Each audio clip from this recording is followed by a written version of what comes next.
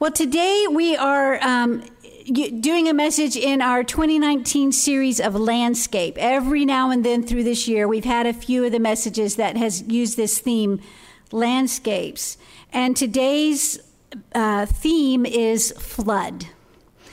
This past Monday, July 8, Vienna, along with the entire Metro DC area, experienced close to a month's worth of rain within 1 hour. Did y'all realize that that's how much happened? I mean, I know you knew it was a lot of rain, but almost a month's worth in 1 hour. One report that Craig read said that 0.68 inches fell in 11 minutes. That's a lot of water, okay? So I have some photos, and Jonathan, if you could just scroll through those on that PowerPoint, it's just some photos that people had posted on social media of the flood in Vienna, especially Maple Avenue, which that was the thing that was kind of unusual. It's not usual for Maple Avenue to get closed in a flood. We're used to Lawyers and Hunter Mill and Creek Crossing, but Maple Avenue, but yeah, it was closed for a while. Craig and I actually ate dinner over at Scorpio's one night this week, and it was fine. So I don't think the water got in all the way to the businesses there, but anyway. So we use the word flood. How many had a lot of rain at your house? Did anybody have a flood in the house? No, you good? That's good. We use the word for a lot of metaphors, such as a flood of memories, a flood of emotions, a flood of issues, a flood of joy, a flood of confusion. Have you heard those words, the way of saying it? Yeah, so lots of ways that we use the word flood. But for the most part, when we think about the landscape of a flood, we are visualizing water, too much water, and water outside its normal place, spilling over the river and creek banks, pouring into our streets and property, filling our basements, etc. Rarely is the idea of a flood something positive. Floods are destructive and dangerous, causing loss of life, and then generally a major hassle and expense to clean up and recover. First Assembly of God in Alexandria, one of our sister churches, got hit pretty hard on Monday. Here's a post that Pastor Wes Johnson wrote on Facebook. So today, with all the rain, our church flooded fairly badly. It is going to be expensive. But while standing in water up to my chest, trying to clear a drain, I saw a mouse that had been caught in the current being pulled towards the drain in our parking lot. Just before the whirlpool took him, I scooped him up and released him on some dry land. I thought of Mark 4. This is still Pastor West talking. When the disciples were caught in the storm, the King James Version says, and there were also with him other little ships. The same storms hit us all. Even if you're having a bad day, take some time and help another little ship. So God bless Pastor West. I can't imagine being in the water up to his chest, but that's how much water he was dealing with. And they've got a little bit ahead of them to get cleaned up. I am thankful that here a little bit of water got into the church, but not very much at all. It was fine. We are aware, of course, that Tropical Storm Barry is in Louisiana right now, and the people there are dealing with flooding. It's going to happen. We'll find. They say today should be the brunt of the rains and the floods, and it's a real thing. It's going to happen. I remember when I was young, and I was trying to figure out how young was I, and I don't know, 10 or 11, let's call it, that I thought that a flood would be cool. I was kind of hoping to have a flood at my house. And here's why. Because I lived in a 2-story house, and I thought it would be so cool that I could swim all through my house, like from the upstairs to the downstairs and back up again. I envisioned the water as clear and clean, and I don't remember what I thought about breathing.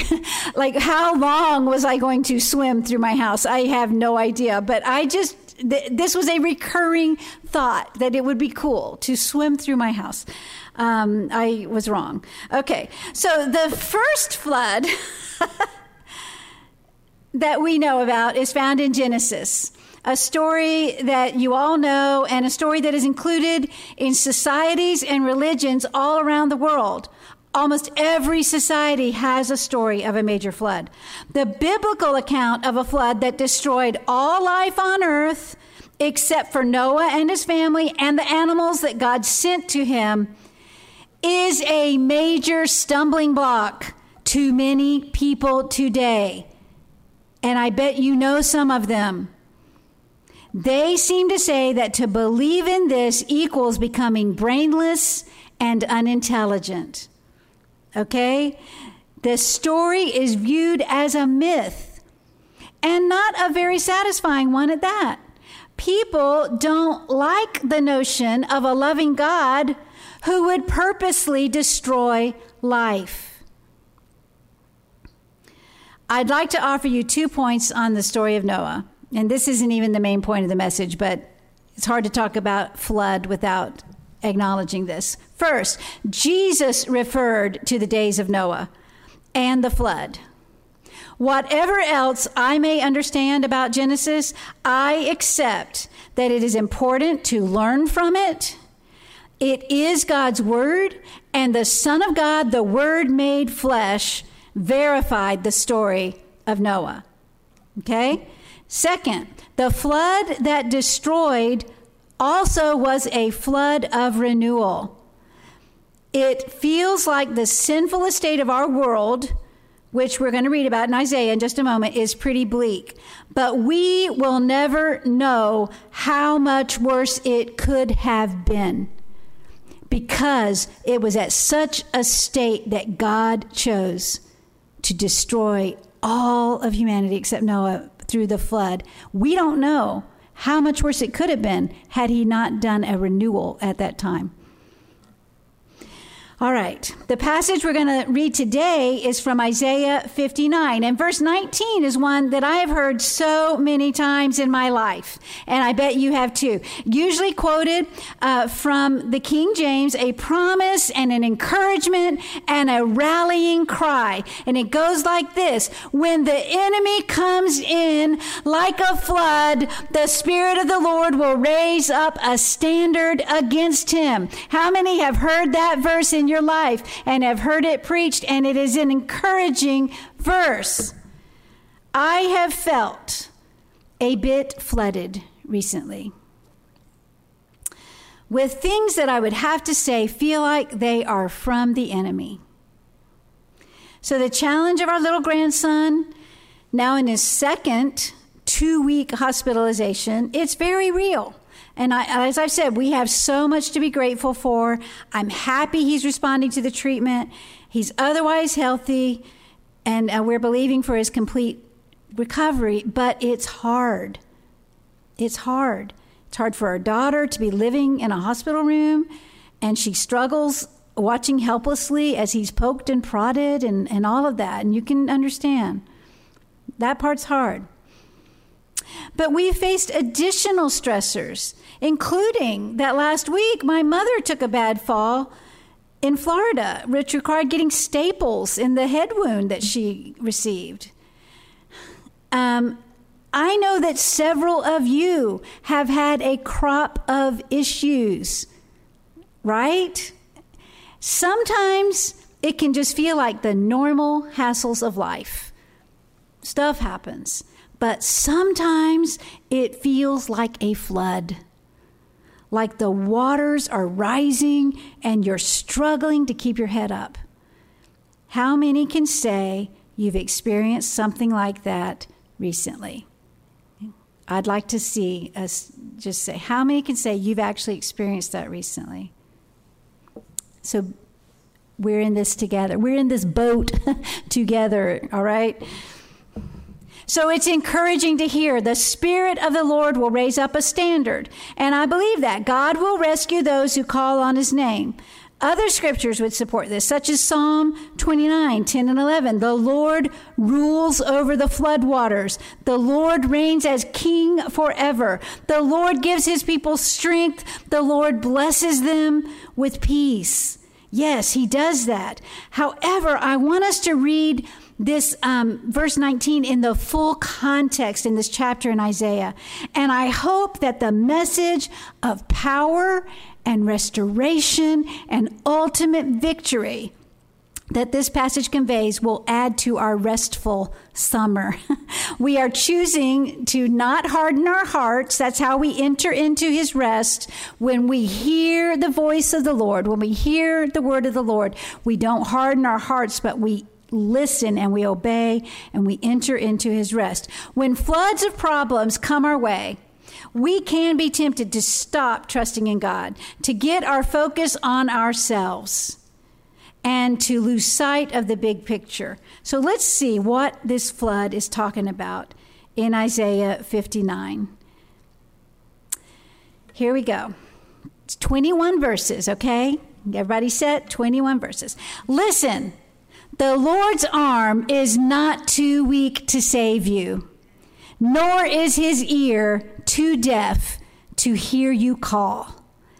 It's your sins that have cut you off from God. Because of your sins, he is turned away and will not listen anymore.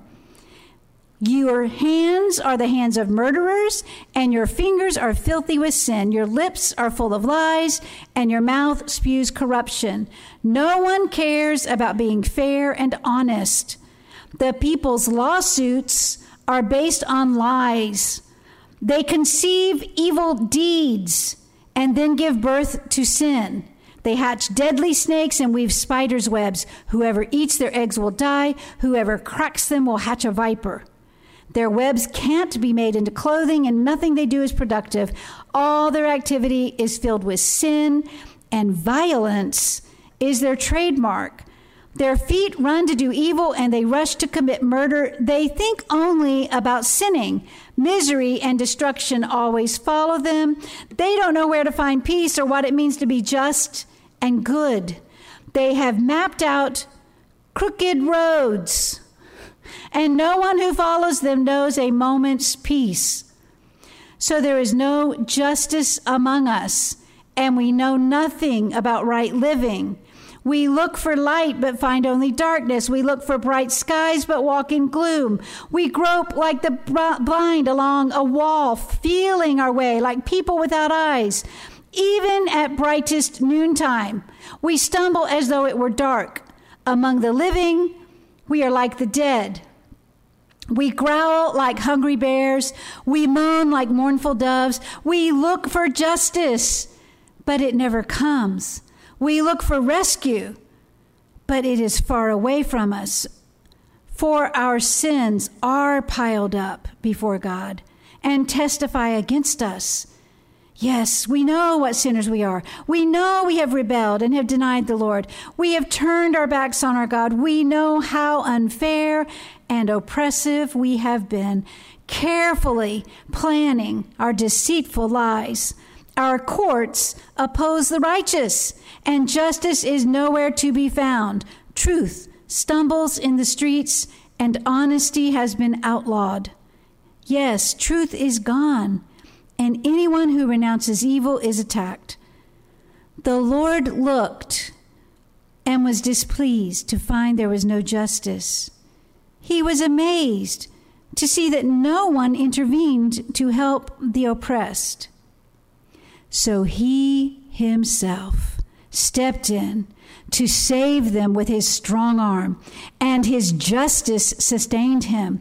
He put on righteousness as his body armor and placed the helmet of salvation on his head. He clothed himself with a robe of vengeance and wrapped himself in a cloak of divine passion. He will repay his enemies for their evil deeds. His fury will fall on his foes. He will pay them back even to the ends of the earth. In the west, people will respect the name of the Lord. In the east, they will glorify him. For he will come like a raging flood tide, driven by the breath of the Lord. The Redeemer will come to Jerusalem to buy back those in Israel or Zion who have turned from their sins, says the Lord.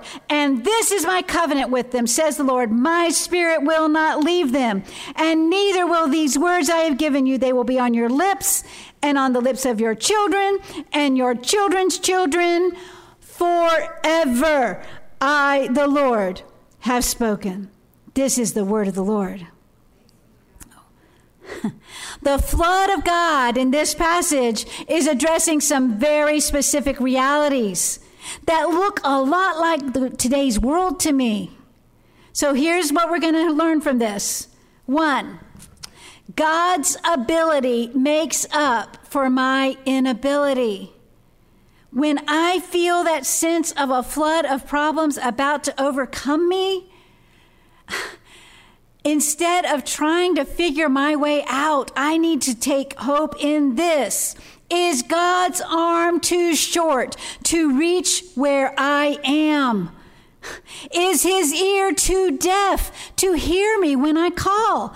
There is no depth, no darkness, no hiding place, no shady corner, or being at the wrong place at the wrong time that he cannot reach you, me, us. He can reach. His arm is not too short to save. Amen? There is no cry of pain or whisper of fear or groan of despair that he cannot hear. God is able to roar to your side, snatch you from harm, enwrap you in his love, and keep you. You don't have to wait to call out to him until you have the strategy figured out. He is able. He is ready. He is there for you. He is there for me. He is our strong and mighty God. Amen? Amen? That's how he started this whole thing. Now he's going to go in and explain a few things about what the problem is. But before he even did that, he said, I'm here to save. I can hear you. So what is it? The cutoff between people and God is sin. Now, we understand that everybody in this room has come to accept that we are sinners in need of a Savior, and that Jesus Christ came because God so loved the world that he wasn't willing that any one of us perish, and that he gave his life as a ransom for many, that we can receive the salvation that Jesus gave on the cross that we sang about. The blood that he shed cleanses us from all unrighteousness. Amen? Amen. But what's going on in this prophecy? What are these sins? What is it that has cut these people off from God hearing their cry? He lists a catalog of violence, deceit, injustice, oppression, evil, murder, and lies. The prophet Isaiah confesses on behalf of the people, yes, this is true. This is how we've been living. I've been reading through 1st and 2nd Kings. I think Mary's been in Chronicles. How many else have been in that wonderful part of Israel's history where we read about all the different rebellions and the idol worship and the stuff that went on? It's hard to understand, but we need to, what is this verse saying to us? We are experiencing some of these things in our lifetime in this catalog of sins. Is God looking at our current situation and again saying, the Lord looked and was displeased to find there was no justice. He was amazed to see that no one intervened to help the oppressed. It's important, folks, that our heart be aligned with God's heart, that our eyes see what he sees. And if there are issues of injustice or violence or evil, oppression taking place, which of course there are all over our world. But where we are, what can we do? We don't want God to look at us and say, I was amazed to see that you didn't do anything about that, that you didn't speak into that you didn't do something to help. Take heart. God will not let injustice win. Whether it's your something personal going on to you where you feel like there hasn't been justice, or whether it's the grand scheme of we need God's justice. And, I was in a conversation yesterday with somebody about some political things going on in our community. Guess what? I'm not sure which side is right. I think maybe neither. How's that for an answer, okay? There's some place in the middle. And as God's people on this earth, maybe our role is not to go around judging to bring justice, but is to be God's light shining about how to live in a crooked generation with the peace of God and the joy of the Holy Ghost in our life. Amen? Amen. If you feel overwhelmed by the strife and division and confusion that we are flooded with right now in our culture, remember God's simple answer. In Micah 6:8, he said, do justly, love mercy, and walk humbly with God. But even after all of this, after he listed this catalog, and then Isaiah confessed it and said, yes, it's true, then God himself stepped in to save.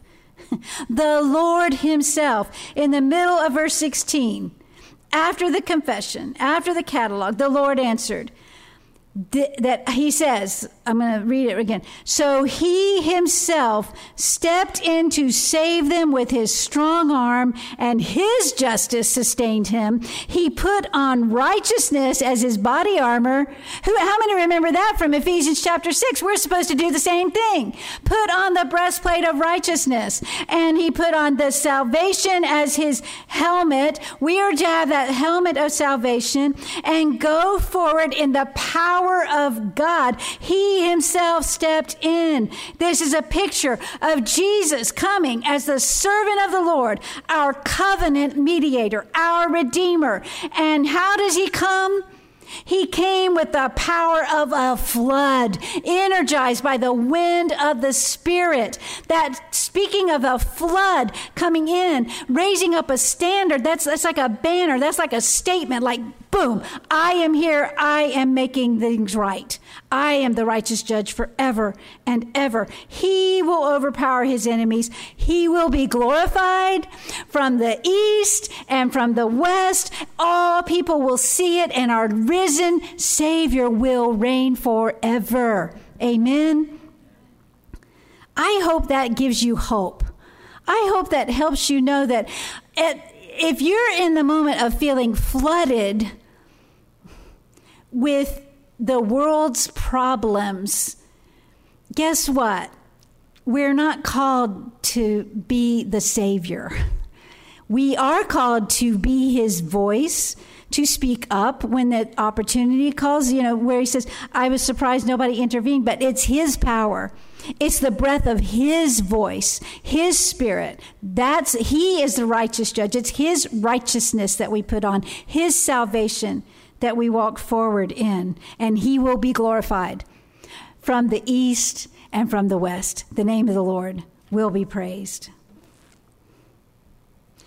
We can experience the flood of love, grace, mercy, redemption, renewal because of our covenant relationship with God. Jesus has sent the Holy Spirit, and we are sealed for redemption on that great and final day when all tears will be wiped away, every wrong made right. There will be no more sorrow, and we will be free to live in the joy of the Lord forever.